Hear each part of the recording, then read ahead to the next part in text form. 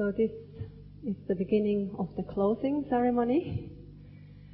And the first point is that we take the 5 precepts, so changing from 9 precepts to the 5 precepts. I think you all are familiar with, otherwise it's just the first 5 precepts, and the third one changes from Abramacharya to Kamesu Michachara, to abstain from sexual misconduct. So then start with the Namo Tassa.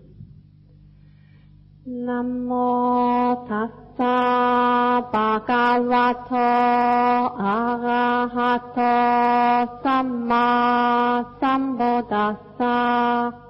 Namo Tassa Bhagavato Arahato Samma Sambuddhassa. Namo Tassa Bhagavato Arahato Samma Sambuddhassa.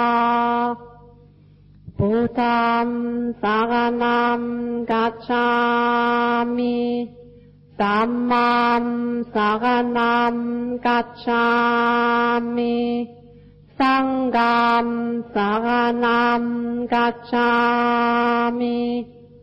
Dutiyampi Buddham Saranam Gacchami. Dutiyampi Dhammam Saranam Gacchami. Dutiyampi Sangham Saranam Gacchami. Tatiyampi Buddham Saranam Gacchami. Tatiyampi Dhammam Saranam Gacchami. Tatiyampi Sangham Saranam Gacchami. Panadipata Viramani Sikkhapadam Samadhiyami. Adinatana Viramani Sikkhapadam Samadhiyami. Kamesu Michachara Viramani Sikkhapadam Samadhiyami. Musawada Viramani Sikkhapadam Samadhiyami. Suramiraya Maccapamadatthana Viramani Sikkhapadam Samadhiyami. Idan mesilan Makaphalan Jnanassa Paccaya Hotu. Sadhu, sadhu, sadhu.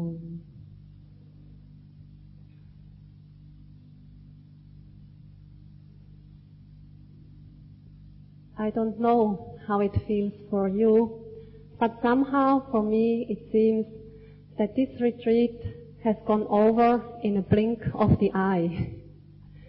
We just started and now we are having our closing ceremony. Last night when I was talking about these different women or nuns, I was talking about the transforming power of the Dhamma. And for sure, when we really put the Dhamma, the Buddha's teaching, into practice, when we give ourselves wholeheartedly to the practice, then the Dhamma will bring about changes. Then changes will happen within us. A transformation takes place. So for these past 8-9 days, you have wholeheartedly practiced the Dhamma, and so something has changed in you. Maybe it's not so obvious, and you think, all these 9 days I have made no progress. I didn't get anywhere. Maybe some of you think, maybe I have made a little bit progress, or I have had some different or new experiences. Even though you may think you have made no progress or nothing has changed, something has changed, maybe on a more subtle level, which is not so obvious right now. Maybe it's only in the days to come at home that you notice that there has been some change. Maybe your attitude has changed a little bit, the way you react to certain things, the way you look at things or you deal with things. So, if these changes are obvious or not, but surely they have taken place. And for me, it has been like first, at the beginning of the retreat, like you, the yogis, the meditators, it was just like a big green field, a field of grass, just plain green. And then, as the retreat started, when you started to practice meditation, when you started to be mindful of rising and falling, or lifting, pushing, dropping, or chewing. So then, already, during the first day, I started to notice that in this field of just plain grass, little buds started to appear. And then some of them already, a beautiful flower started to open, to blossom. At the beginning, just very few, some here, there. And then, as the days went on, each day, more buds started to grow bigger, and more flowers started slowly to blossom and open.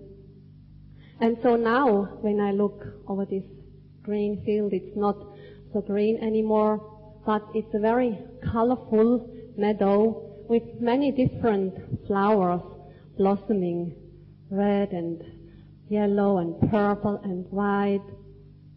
A very nice sight.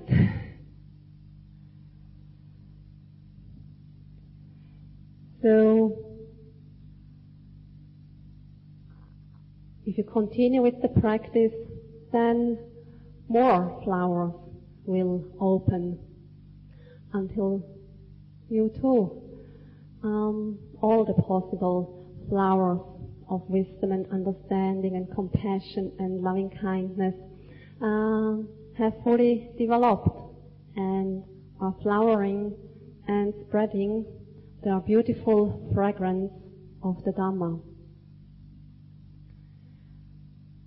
So because there are quite a lot of questions to be answered, I go over to start answering these questions of yours. So the first one is, it seems to me that for a person to attain Nibbana calls for renunciation, therefore be a monk or nun. Is there any hope for us lay people to ever be liberated? When you have listened to the talk last night, the answer will already be answered. The question will be answered. Like in the story of Deepa Ma, she herself was a lay people, lay person. She was not a nun.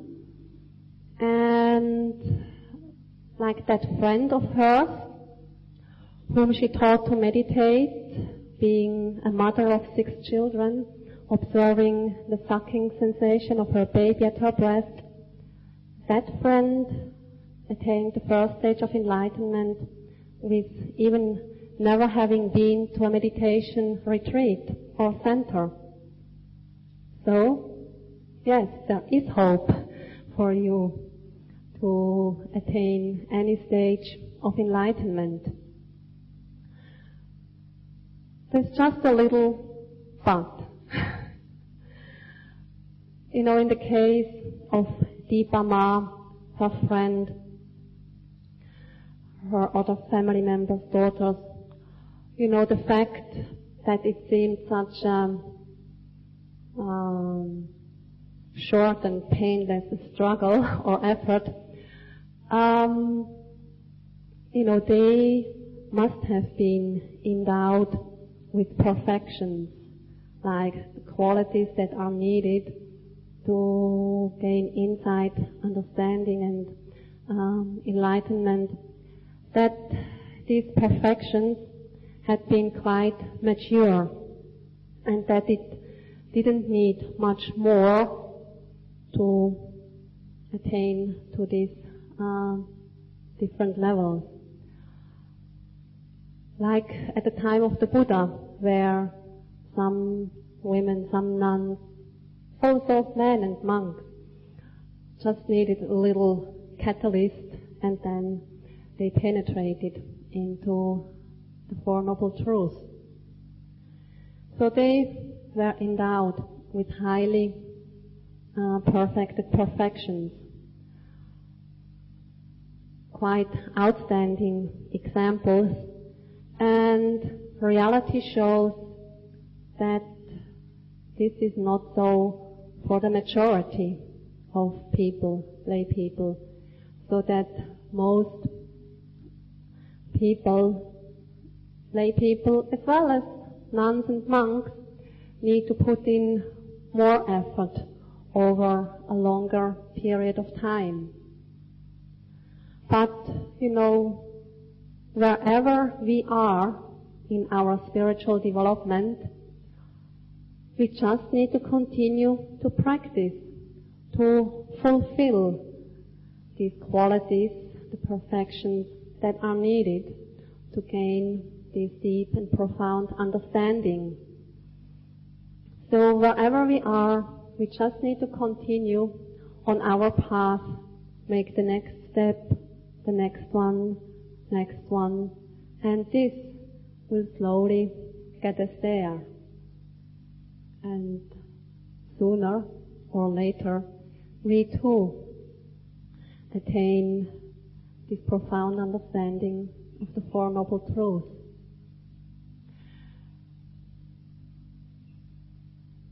Being ordained or being a lay person, of course, there are some advantages to ordain, to be a nun or to be a monk, because the fact that one chooses to live as a nun or a monk gives the greater opportunity, sometimes more suitable conditions, to wholeheartedly and fully practice one's life, one's energy, to pursue the Noble Eightfold Path. As you know, being lay persons, living at home with family, having go to work or having other social obligations, as good and beneficial you can do in what you're doing in your work or helping as a volunteer somewhere, but still, you know, being out there in the world, having to deal with many issues, with authorities and financial matters and family matters coming up, such things, they are all an impediment to one's practice. Even if one takes these obstacles or impediments to include in one's practice, but still, because one has to deal with so much different matters, worldly matters, it's very difficult to bring about that clarity in the mind which is needed to see clearly, to go to deeper and more profound levels of understanding. As long as the mind has to deal with these issues and matters and problems, it's very difficult to really let it settle down, make it really at ease, calm, peaceful, and that leads to more clarity in the mind in order to see things. So if the mind is always more at the surface where there is still agitation in the mind and thoughts come up and worries and worries, so with this kind of agitated mind, it's difficult to see clearly. So there are advantages to become a nun, to renunciate, but if your perfections are very mature, then you might attain any stage of enlightenment as a lay person.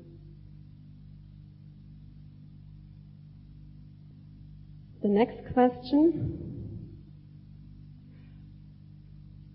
if one decides to spend some time on practice, temporary period, but either faces resistance or objection from loved ones, or causes distress, anxiety, concern to others, should one still go ahead? And then bracket, even though one has fulfilled responsibilities towards these people.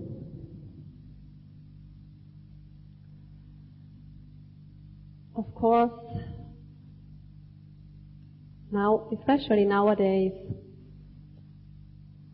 to pursue a spiritual path is always like going against the stream. It's not what the majority of people do. In German, there is a saying, and it roughly translates as, only dead fish swim with the stream. So those fishes that are alive, yes, they swim or can swim against the stream.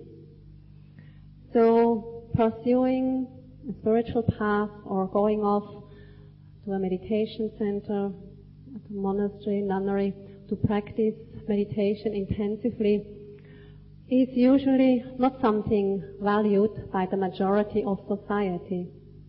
And so either people object or don't like it or have bad thoughts about that person.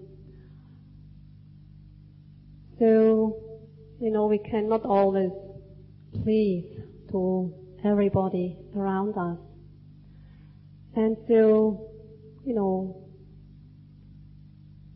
pursue your spiritual path, but yes, make sure that you fulfill all your responsibility, be it towards your family or at work to your boss. But once you have fulfilled all your duties, your responsibilities, then go ahead. Go and practice meditation for a month or a couple of months.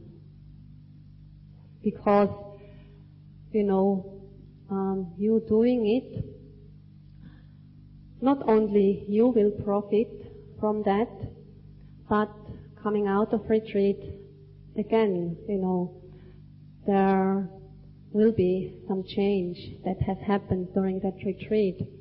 And so when you come out and go back to your family or back to work, then maybe people will notice that there is a positive change in you. And so then maybe there are feelings of resistance or oppression, then they will cease. And maybe next time when you do it, they are more supporting of you doing that. The next question. In worldly life, one sometimes A. takes liquor in limited amount, bracket not intoxicated, in social or business functions, or for health reasons. And then B. takes drug under medical supervision, circumstance. So the question is,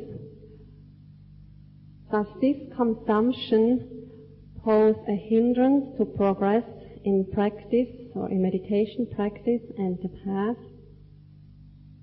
So basically, does taking intoxicants, drinking some liquor or wine or beer, or taking medication that contains alcohol, does it pose a hindrance to the progress in one's meditation practice?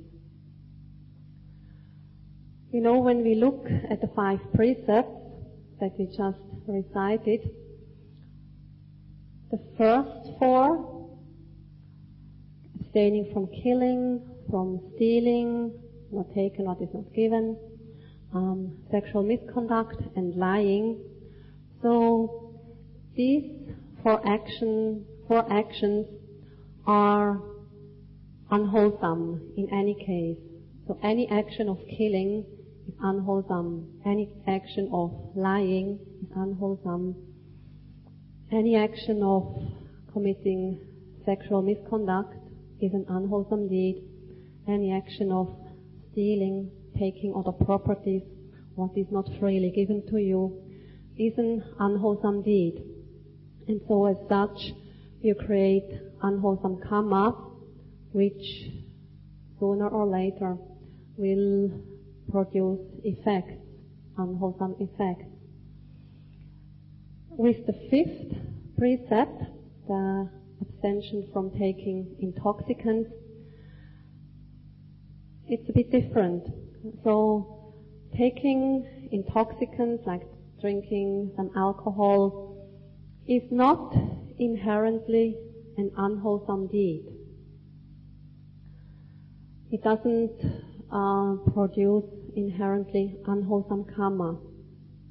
But because alcohol, liquor causes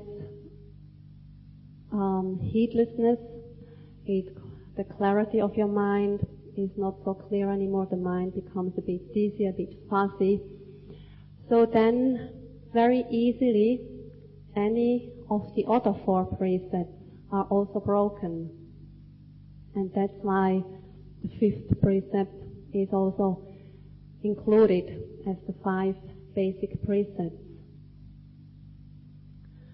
So, as such, it's not a real obstacle to the practice of meditation or walking on the path, but, you know, if after having had a party and you have drank some alcohol, and then the next morning, if you get up for your early morning meditation, if you can get up, if it's not too big of a hangover, then you will notice for yourself that the mind is so hazy and so dizzy and very difficult to be mindful and concentrate. So, you know, then you yourself just will have not a very clear and insightful meditation. You know, if you don't go out and drive a car and cause an accident, so then you will not cause much harm to anybody else. From the Tibetan Buddhist tradition, there is a little story that illustrates this subject. In Tibet, at one time, there was a monk meditating up in the mountains in a cave, and that monk was supported by a family. Sometimes the family would go up to the cave and bring some provisions for the monk. The monk was still quite young, quite handsome, and the family had a daughter in her late teens. And so sometimes also the daughter went up to make these offerings to the monk. And it so happened that the daughter fell in love with the monk. And she fell so much in love that very often she wanted to go and see that monk. And finally, she could not resist her desire anymore, and unnoticed by the family, she went up to the cave where the monk was.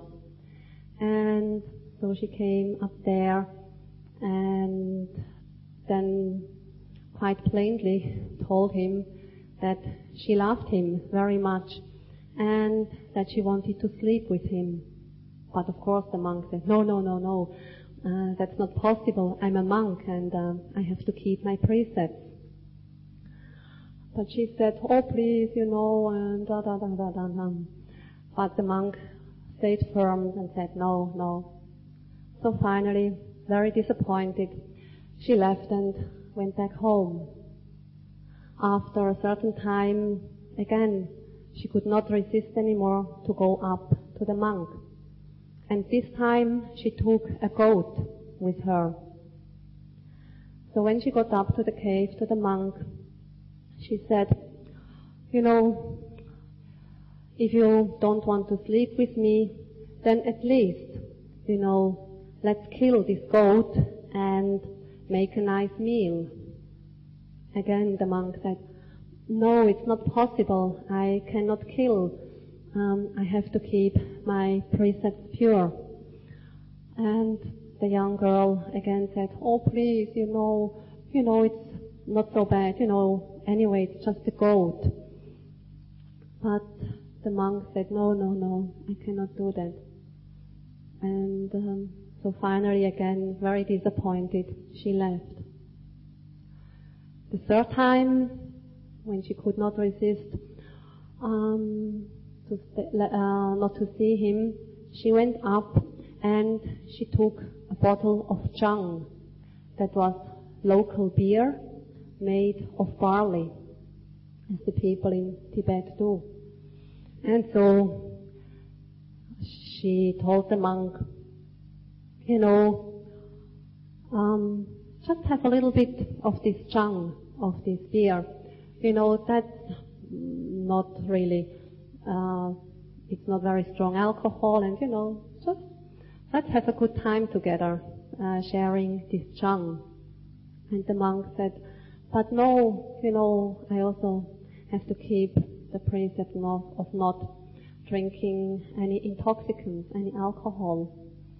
And the young girl again said, but this is not really strong alcohol, and just having a little bit of it, that won't be a big break of a precept, please. And so finally she got the monk around. And so they were drinking the chang. And then it happened, because the monk got so drunk and heedless, that he slept with the girl, and after they killed the goat and had a big feast. The next question: is it of better karma to be born as a male than a female? A female is subject to certain female gender sufferings, pains, like menstruation, pregnancy, etc. Also, a female human being is generally weaker in physical strength and faces higher risk of personal safety. this can pose a hindrance to the practice of female yogi.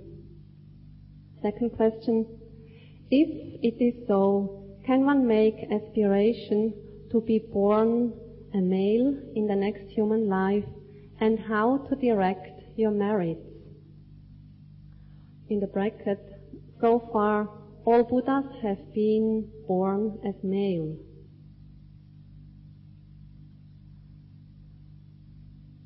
So being born as a female is not a real hindrance or obstacle to become enlightened.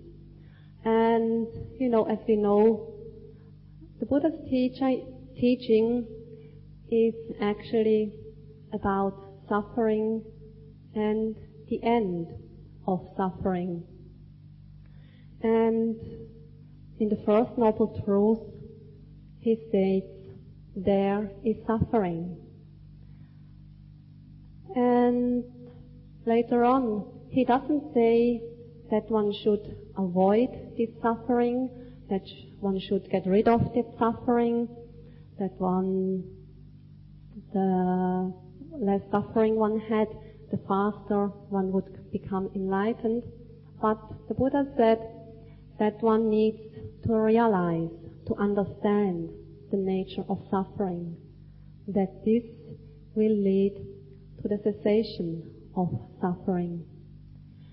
So, if female beings are prone to a few more, at least physical sufferings, then these sufferings, as all kinds of suffering, are not a real obstacle, but with the right attitude, they can be transformed into something to understand, to realize suffering, in order to transcend suffering completely.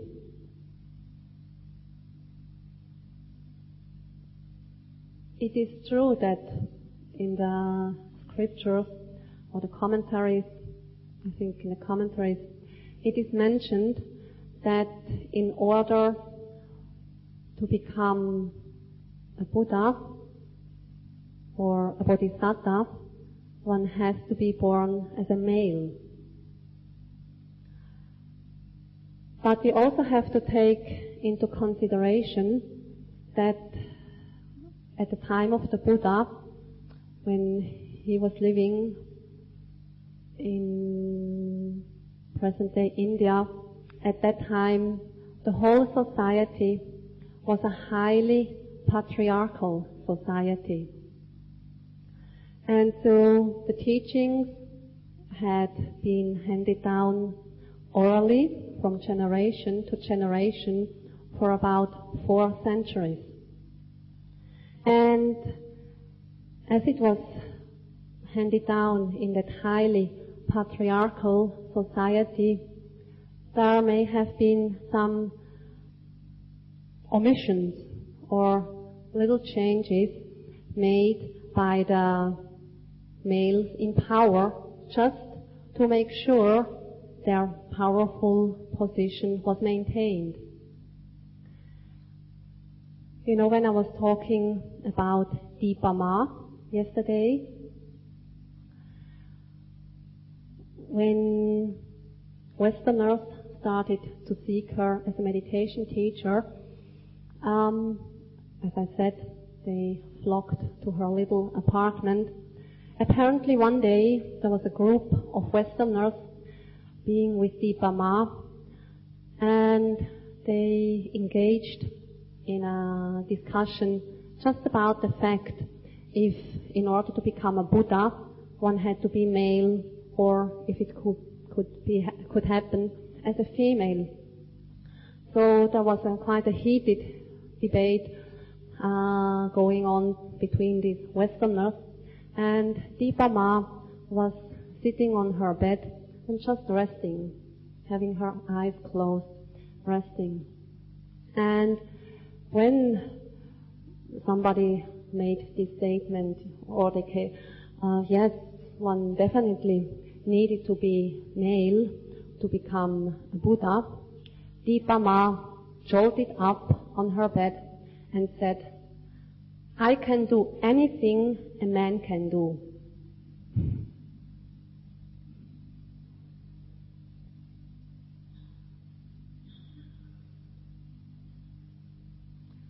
The next question, how will one know if she has met her spiritual teacher, with right affinity, bracket close, that will guide and help this yogi to progress well and successfully in the practice?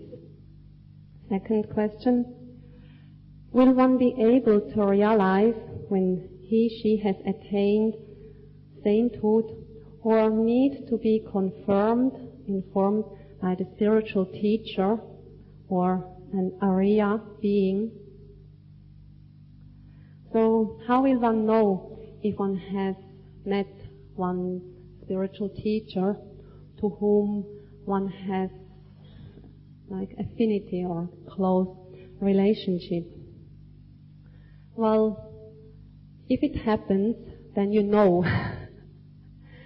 But the fact is that, to some people it just happens that they meet one teacher and there is this connection, this affinity to that teacher. And then one knows, then there is no more doubt about it. But sometimes it happens that people are on a spiritual path, are practicing meditation, practicing maybe with different teachers, and it never really happens that they feel this kind of very close connectedness to that teacher. And so they may be practicing for a long time and never sort of find their teacher. This is something that cannot be made.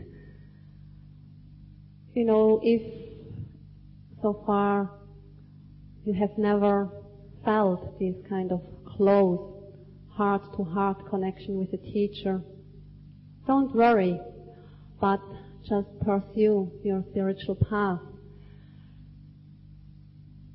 Maybe later on it will happen, maybe it will never happen in this life, but the important thing is that all the same you continue to practice. Because, lastly, the Buddha said, be an island unto yourself. Or take refuge in yourself, in the Dhamma. This is actually your ultimate teacher. And as long as you follow the Dhamma, as you practice it, you cannot go astray. You will be on the right path. But all the same, seek teaching or advice from those teachers you happen to meet. If you have some doubts or questions or difficulties in your practice, still go and approach a teacher to resolve the issue, to get some advice or guidance.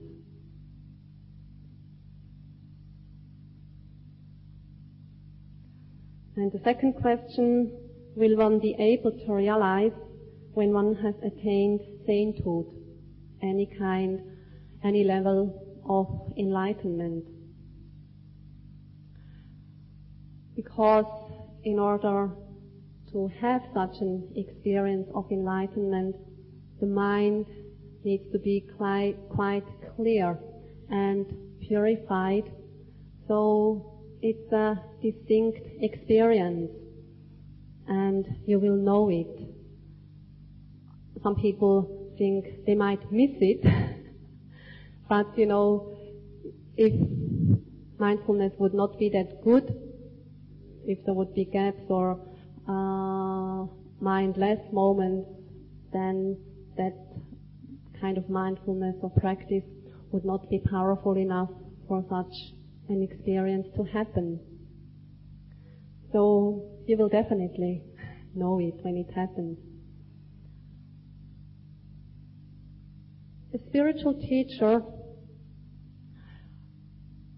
can give you maybe some indications or give you some practices to do whereby you can check or verify if it has been a true attainment or if it was not true or maybe just made up by your mind.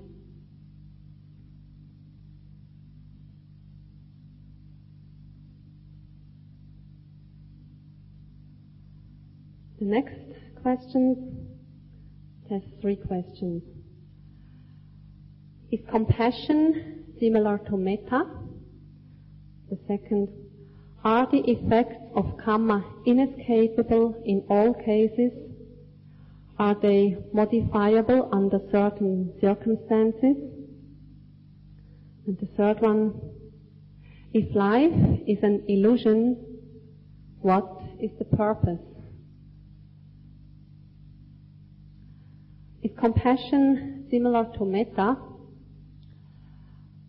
Yes, or actually compassion is a specific aspect of metta. Metta is the general wish for another being to be happy, to be well, to be peaceful, to be healthy, to be free from suffering, whatever that may be. So it's this benevolent attitude for the other being to be happy and well.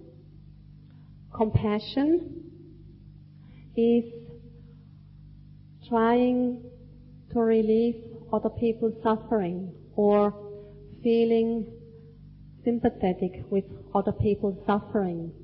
So then compassion only can arise in the face of another being's or one's own suffering. So then one is compassionate with the other being who is undergoing some kind of suffering, and from that springs the wish to help relieve this kind of suffering. As I said, metta is just a general wish for the other person to be happy, to be well, to be peaceful, regardless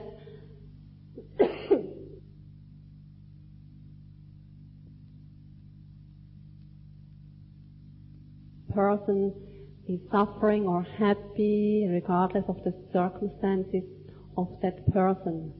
But compassion looks at the suffering or the misery, the trouble of that being, and then in response to that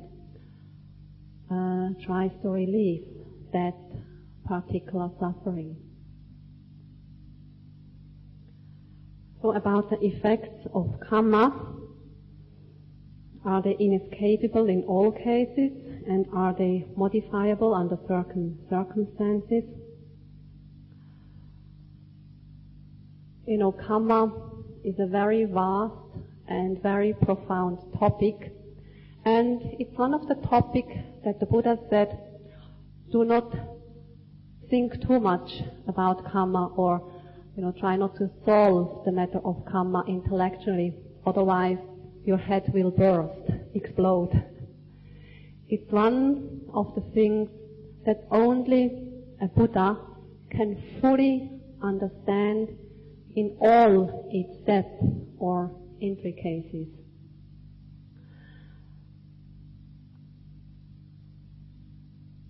Generally speaking, karma, there are different kinds of karma, and they give result under different circumstances. One kind of karma gives result in this present existence, and if it doesn't give effects in this present existence, then in the next existence that kind of karma would not bear fruit anymore. Another kind of karma gives rise to an effect in the next existence. Yet another kind of karma gives rise to the second existence after this one. And or from the second existence onward. And another kind of karma, that's the so-called defunct karma. So if the necessary conditions for a certain karma to ripe, if these necessary conditions are not present, then there will be no effects. To explain that, there is a famous example with the mango seed. So if you take the seed of a mango, which has the potential to grow into another mango tree, so if you put that mango in a dark room on the cement floor, even for a long, long time, nothing will happen. There won't grow a mango tree. But if you take that mango seed and put it into fertile ground, if there is enough moisture, water, if there is warmth and sunshine, then within a short time that mango seed will start to sprout and grow into a mango tree.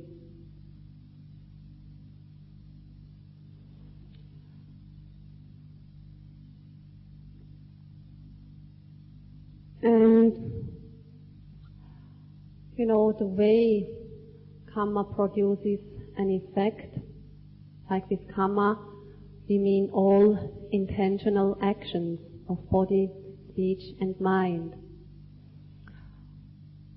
So when a karma does produce an effect, that also depends on the circumstances of that person and the general morality of that person. Again, to give a simile, if you take a spoon of salt and put it into a glass of water, stir it, the salt dissolves, so the water will become very salty. It will become undrinkable. But if you take the same amount of salt and put it into the river Ganges, then the water of the river Ganges will not become very salty and you can still drink it. So it is said, if an immoral person commits a bad deed, then this person the effect of that bad deed will be another painful, unwholesome effect for that person. If, however, a person who keeps the precepts quite well, but for some reason or other commits the same unwholesome deed, maybe stealing something, then that person whose life is more based on the moral conduct, then the effect of that unwholesome deed will not be as strong or make that person so much suffering as the immoral person.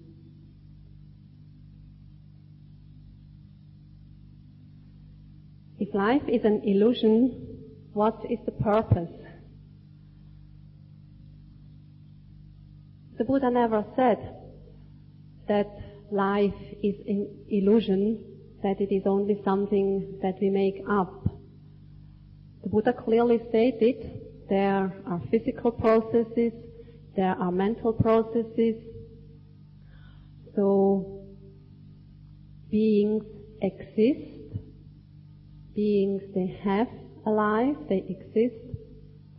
But what the Buddha wanted to make clear and to understand us was that there is no permanent or solid entity behind or in or associated to these mental and physical phenomena.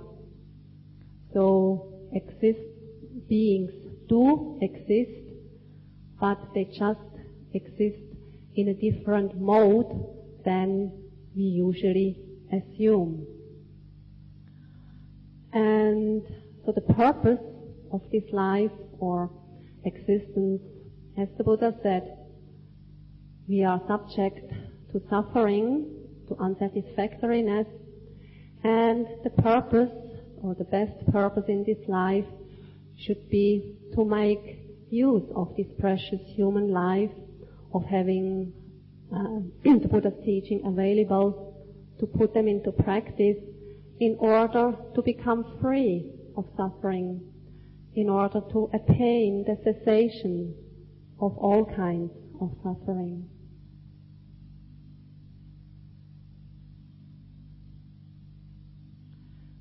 Next question.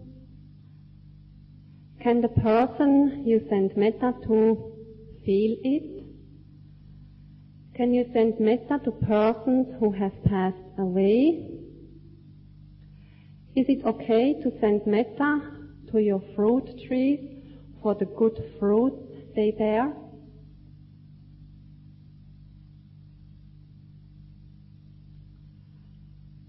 Let's first go to these metta questions. So, we should clearly understand the purpose of metta practice, of developing loving kindness, thoughts of goodwill and benevolence. The purpose is to develop this attitude, these thoughts of goodwill, loving kindness in ourselves. We need to develop, cultivate and strengthen these wholesome, beneficial thoughts in ourselves, so that then finally all our actions of body, speech and mind will be imbued with loving kindness. Then we work for the benefit of others. Then we stop harming others, because we do not have any more ill will, resentment or anger towards others. So the purpose of metta is to develop this quality in ourselves. To take another person or the beings as the object of meditation is only as a means to develop it in ourselves, to make this quality of unconditioned love strong in ourselves. And therefore, it's also important that we carefully choose the words when we speak about practicing metta. So, sending metta, what sometimes is used, is a very misleading word, because this implies that something from here, from me, has to go to the other person. Like a letter that I send. I write it, I put it into the post box, and then the next day the person gets the letter and can read it. That's never the purpose of metta. It's really to develop it here, in your heart, in your mind. I mentioned the example of the fire. You know, if you have a little fire, it just radiates the heat a little distance. You have to go very close to feel it. But the fire itself, it has no purpose or it does not intentionally send out heat. It's just the nature of a fire to be hot, to radiate heat.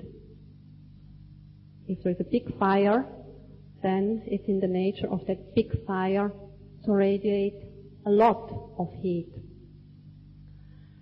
And so, if your practice of loving kindness is really good, if loving kindness has become really strong and genuine, then according to its strength, it also radiates.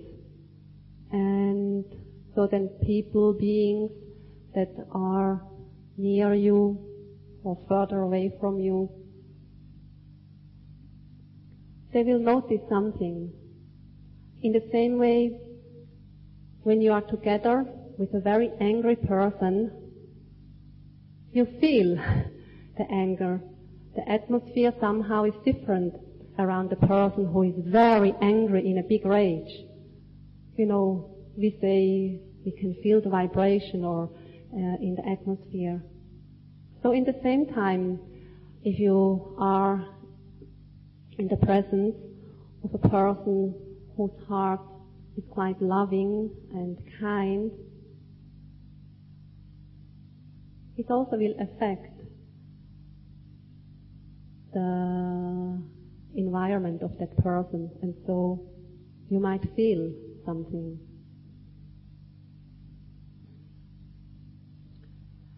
Can you send metta to persons who have passed away?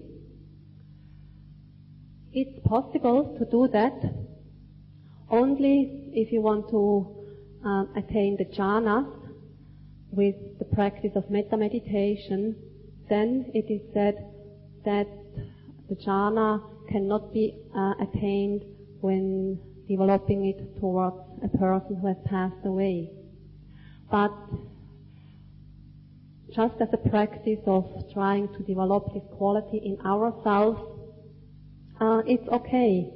You can develop it for a person who has passed away, because you don't know where this person has been reborn, where or in which existence.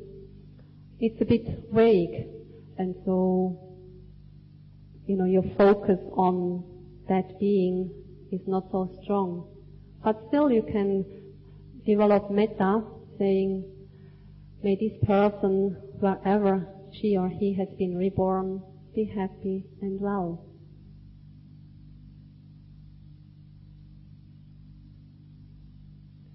And then that sending metta to your fruit tree, that has been answered by the first question.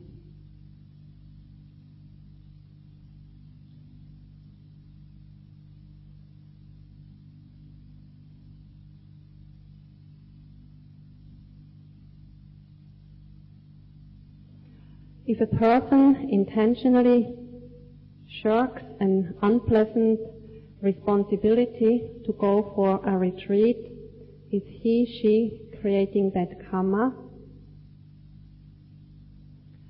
Well, if it's a responsibility of you, a duty, something that you need to do, that is part of your job or whatever, then you know for yourself what you're doing. The next question, when radiate metta to the 10 directions, is that the same as just radiate metta to all directions?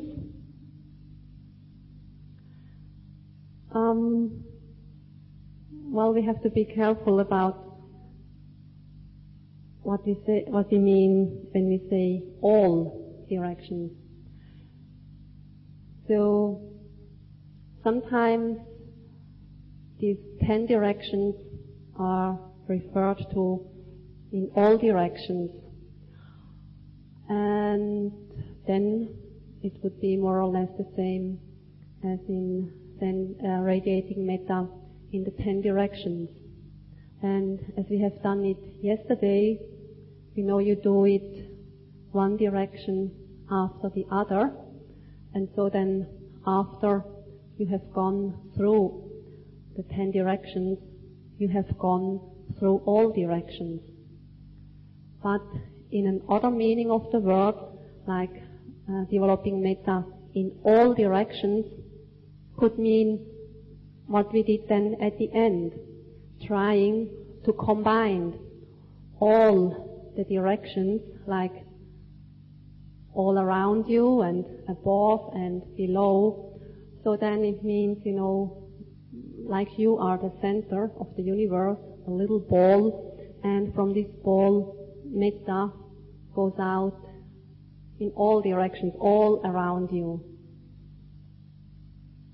Which of course is a bit more difficult and demanding to do.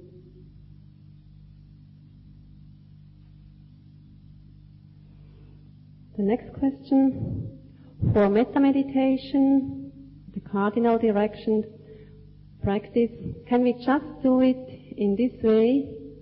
May all beings in front of me, instead of the eastern direction, be well and happy.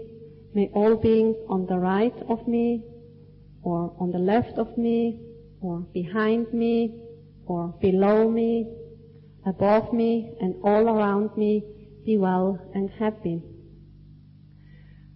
Yes, it can be done, instead of saying in the eastern direction, if that's the direction in front of you, that's basically the same, because what matters in this kind of developing metta is that you direct or incline the mind to this direction, like we call it conventionally eastern direction. But if you face the eastern direction and if it is in front of you, the direction is the same, so it just differs in words.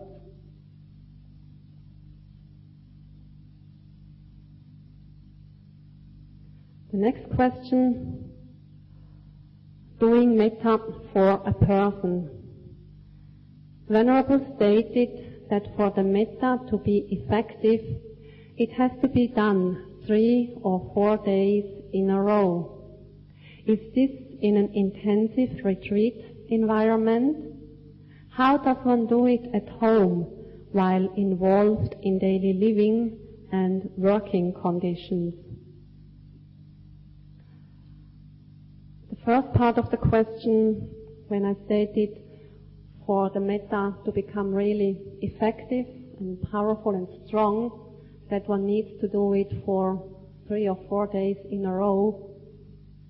Yes, that was meant as doing it in an intensive retreat environment. But, even 3 or 4 days in a row, like the whole day, from the moment you wake up until you fall asleep, even 3 or 4 days might not yet be enough. A friend of mine who practiced metta meditation at one stage, after having done vipassana meditation also for many, many years. So once she did metta meditation under the guidance of Sayadaw U Pandita, a famous Burmese meditation master. And actually, Sayadaw U Pandita kept this person doing metta for one single person for a whole month.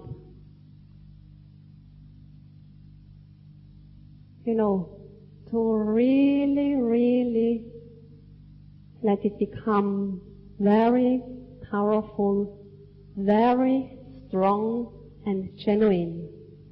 After having done it for 2 weeks, can it still be this genuine wish for this particular person to be happy and well? Then it really shows if it's coming from the depths of your heart, or if it was just having a nice time with that person and wishing her to be happy, but having to do it another day, another day, another day. Can it still be that flow of metta from your heart unconditionally for that person?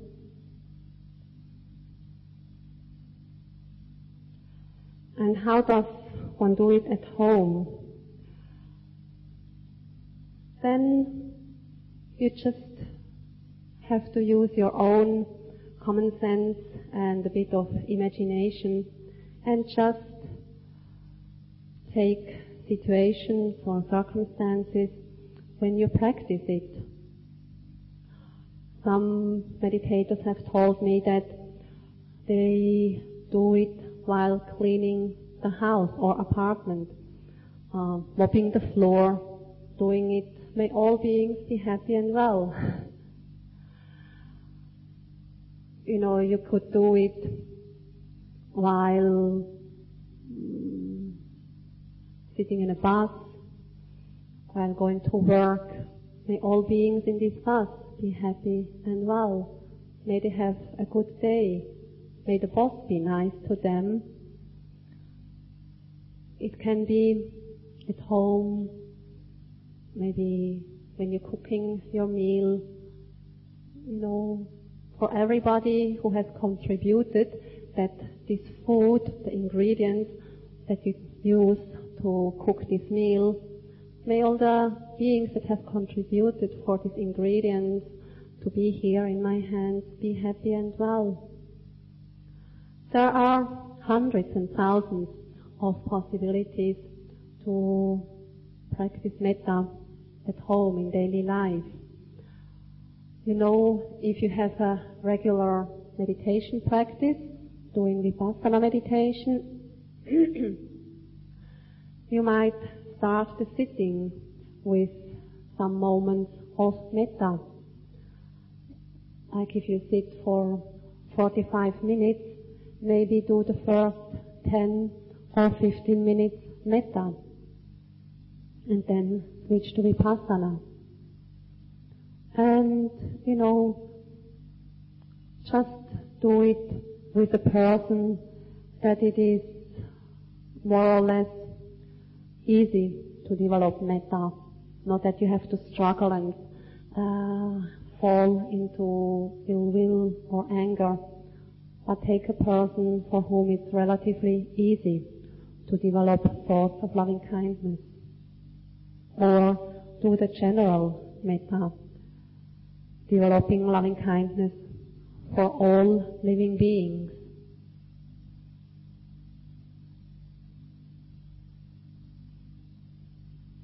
The next one, Venerable, does one have to practice meditation even though one has done a lot of good deeds?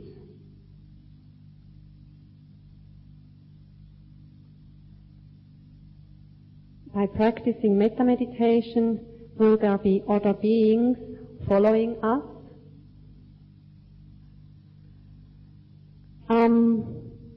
So does one have to practice meditation even though one has done many good deeds? The Noble Eightfold Path can be grouped in 3 divisions. It's morality, concentration, and wisdom. Or another way of dividing the Buddha's teaching is dana, sila, bhavana, which means generosity, morality, meditation. So, to become free from all suffering, to see things as they really are, that needs understanding, insight, which needs to be practiced, which the mind needs to look very clearly at things as they truly are. So one needs to develop these factors of the Noble Eightfold Path, which are conducive for that insight or understanding to arise. These are the factors of effort, concentration, mindfulness, also right understanding and right thought. And this needs to be supported by a pure moral conduct.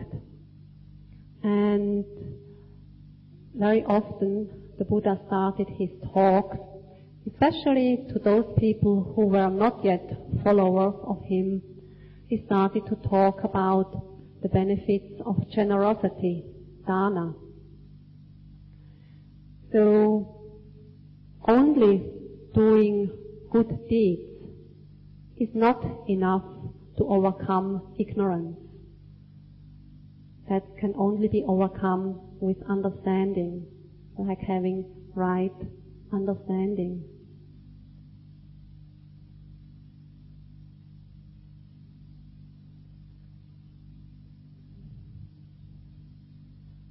Next one.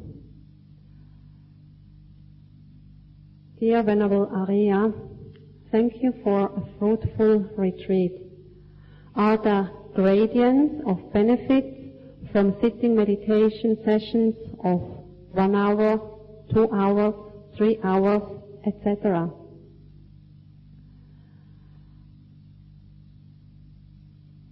What matters in the practice of meditation is not so much quantity, but what matters is quality. So it's not automatically that a 3-hour sitting meditation is 3 times as beneficial as a 1-hour meditation sitting. You know, if it was just the length of time that matters, then, you know, for example, chickens or hens, a mother hen who is sitting on her eggs movelessly for days and days and days and days. So, you know, they do a lot of sitting, but it doesn't seem that many chickens are enlightened.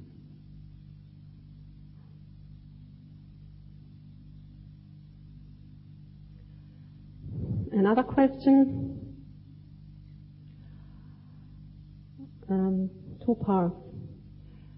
When does consciousness of a human begin? And then different options. Is it when the ovum and sperm are combined, or when the combined cell is in duplicates, or when heartbeat begins, or at birth?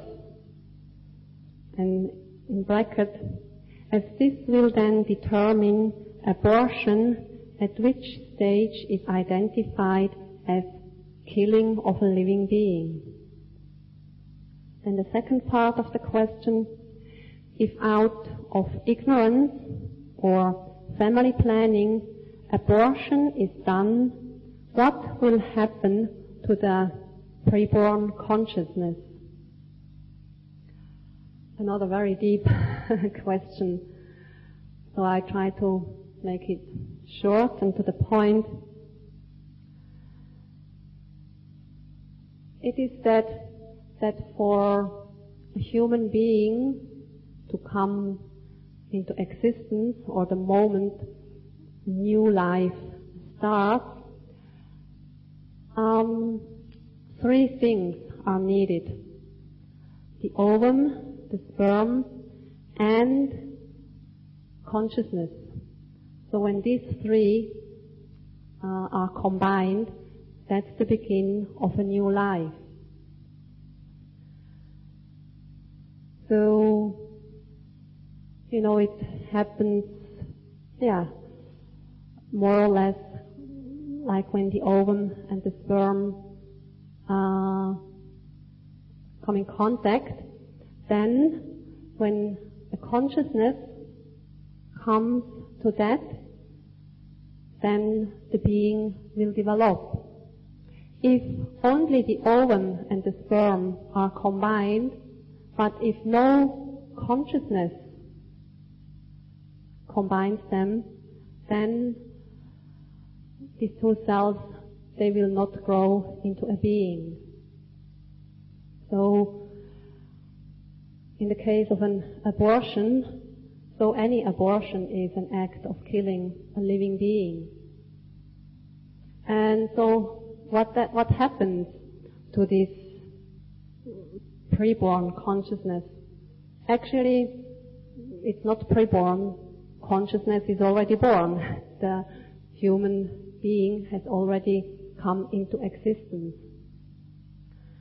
And so, in the case of an abortion, then because that's the death of that being, then the same happens as at death of let's say a person, that has been born, maybe an old person. And that's also quite complicated, but trying to put it in simple terms. As I tried to explain you in one of my talks, also consciousness is not a conscious, an unbroken flowing stream of something, but also consciousness is subject to arising and disappearance, like moments of consciousness that come into being in order to pass away, to disappear, and that causes the next moment of consciousness to arise, and then that disappears. And basically, when a person dies, that means the last moment of consciousness has arisen and then passes away, and that's the death of that person. But because there are still conditions, ignorance and craving around, and these conditions give rise to a next moment of consciousness immediately. And so then the next moment of consciousness is considered to be the first moment of consciousness in the new life or rebirth. And so, if it's an old person who dies, or if it is a fetus that is aborted and that dies, so then just in the same way, there is a last moment of consciousness in that life, which ceases, and then another moment of consciousness arises, and so then a new life begins, a new existence.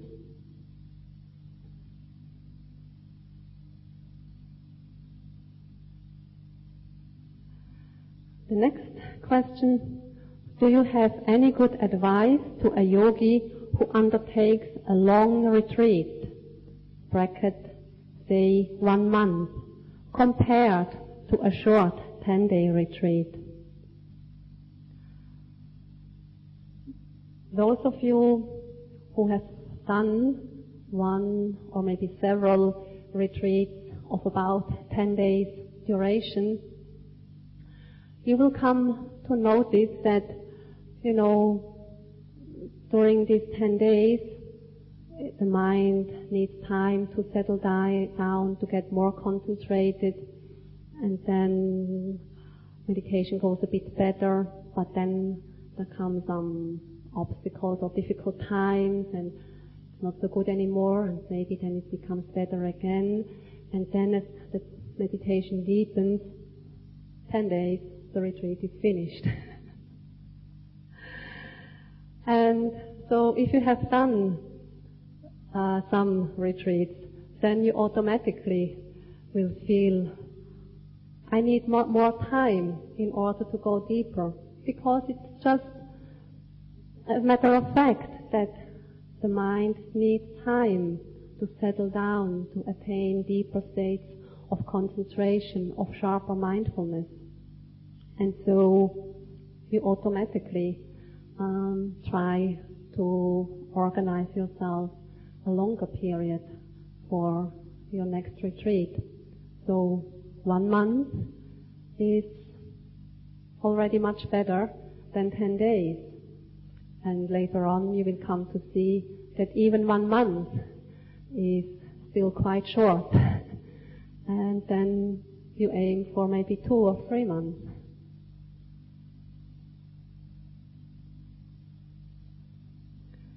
The next question, with the story of Baumann, does it mean that it is all right for us to seek to become a disciple of the teacher because of his or her supernormal power, or more so because of his or her meditation skills?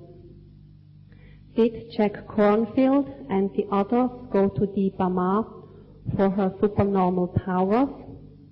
No, they didn't go to her for her supernormal powers, but because she was a skilled meditation teacher and had herself attained a deep and profound understanding of the Four Noble Truths, and having already abandoned some of the defilements completely. So the fact that the purification of her mind was in quite an advanced state.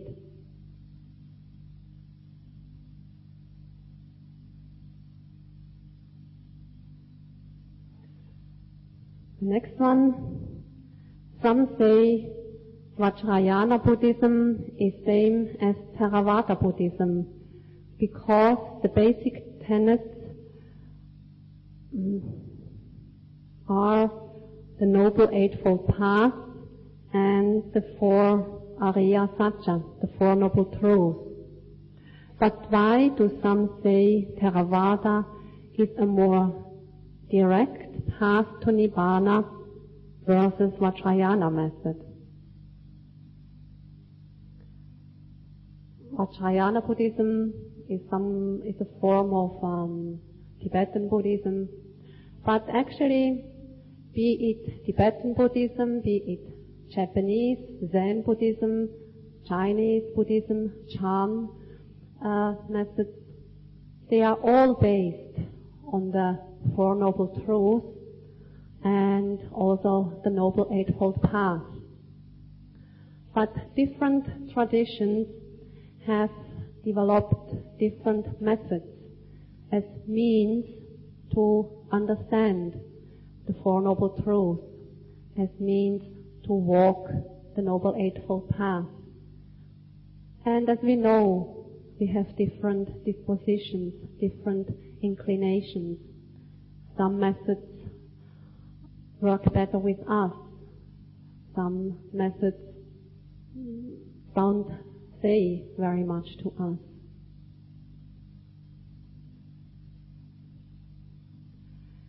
And the last one, dear Venerable Ariya, I know this is outside the Dhamma questions. Can you please tell us something about the country of Ladakh? Is it an independent country? Is Buddhism a prominent religion? How to get there, etc. Ladakh is not a separate country, or not anymore. Nowadays it belongs to India, and it's at the very northern tip of India, like in the Indian Himalayas, and it borders Tibet. And actually, Ladakh is also known as Little Tibet, because actually the people there are sort of living, practicing Tibetan culture. Also, Ladakhi language is like a dialect of the Tibetan language. And so before the state of India came to be, actually Ladakh was a kingdom. And they had close relations to Tibet or to the Tibetan different kingdoms. And so their religion is Tibetan Buddhism. And after the Chinese invasion and occupation of Tibet and the suppression of the Tibetan Buddhism, actually in Ladakh, because it belongs to India, so there Tibetan Buddhism is still lived and practiced as it had been for centuries.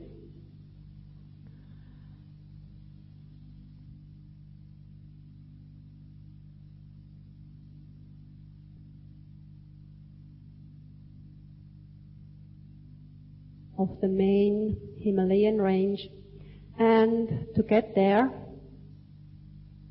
one can walk there. That's how I got there the very first time. I walked all the way from Kashmir, walked over the mountains in order to go to Ladakh. I think the best way to get there. How long? I left from near Pahalgam, which is near Srinagar, so it's about 1 month. And you only have to cross several passes of about 5,000 meter height.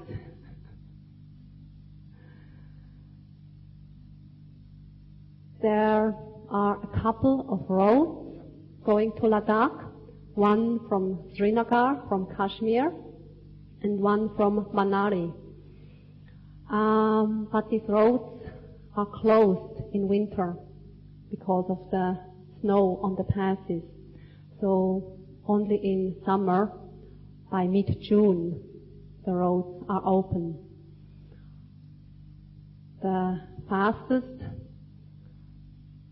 in a way, most convenient way maybe, is to fly to Ladakh. There are daily flights from Delhi to Leh, which is the capital, the main town, and it's a bit more than 1 hour, the flight from Leh, or from Delhi to Leh. It's one of the most spectacular flights you can have because you're flying over the Himalayan range, having all the mountains below you, the glaciers, whatever. If somebody's really interested to go there, come and ask me. Otherwise, we spend another hour on this topic. So, with this, we are through the questions, and so then, to close this ceremony, there comes the next point, the offering of requisites and Navagama.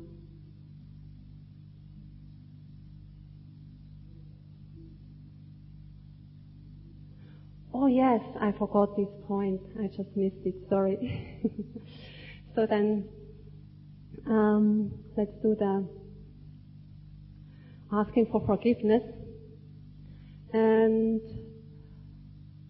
in order to do it together, maybe I just say part of the sentence and you repeat after me, because all of you might have a different version of asking for forgiveness. So, if by my actions of body, speech and mind I have done any harm to you, intentionally or unintentionally, please forgive me.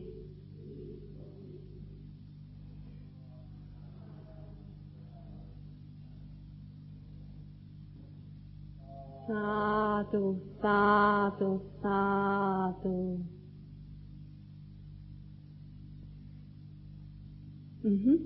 So then the last point is to dedicate and share the merits. Maybe just Pay attention to the words, what I say, let them sink into your heart, follow them from your heart. Whatever meritorious deeds we have performed during this retreat, no need to repeat, the merit that we have acquired by doing some voluntary work of cleaning our quarters, cleaning the meditation hall, washing our dishes. The merit that we have acquired from keeping the 9 precepts, and the merit that we have acquired by developing loving kindness, by practicing metta for ourselves and all living beings. The merit that has been created through our practice of vipassana meditation, by trying to come to a deeper and more profound understanding of things as they truly are. May all these merits of ours be a supportive condition to become free from all kinds of suffering, be free from all defilements, and attain to the highest peace and the deepest freedom of the heart, to become fully enlightened, to attain Nibbana. And we share all the merits that we have acquired by doing these manifold meritorious deeds. We share them with our next ones, with our family, with our friends and relatives, and we share them with our loved ones who have passed away. We share them with all living beings, wherever they may be. May all these beings rejoice in our merits and be happy and well. May they also become free from all kinds of suffering and attain to the highest happiness, Nibbana. Sadhu, sadhu, sadhu.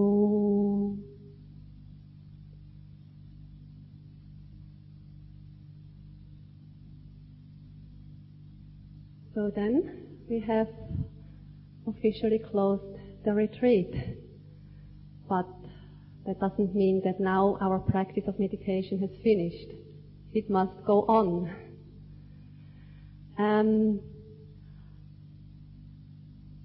I have brought some little cards from Burma. They have pictures of Buddha statues, or some of the famous pagodas in Burma, and I have put them on the table back there, so you may all go and take 1 or 2 of these little cards, and looking at it, it will remind you of keep on practicing.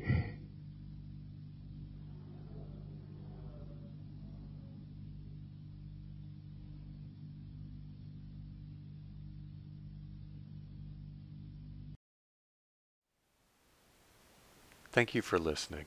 To learn how you can support the teachers and Dharma Seed, please visit dharmaseed.org/donate.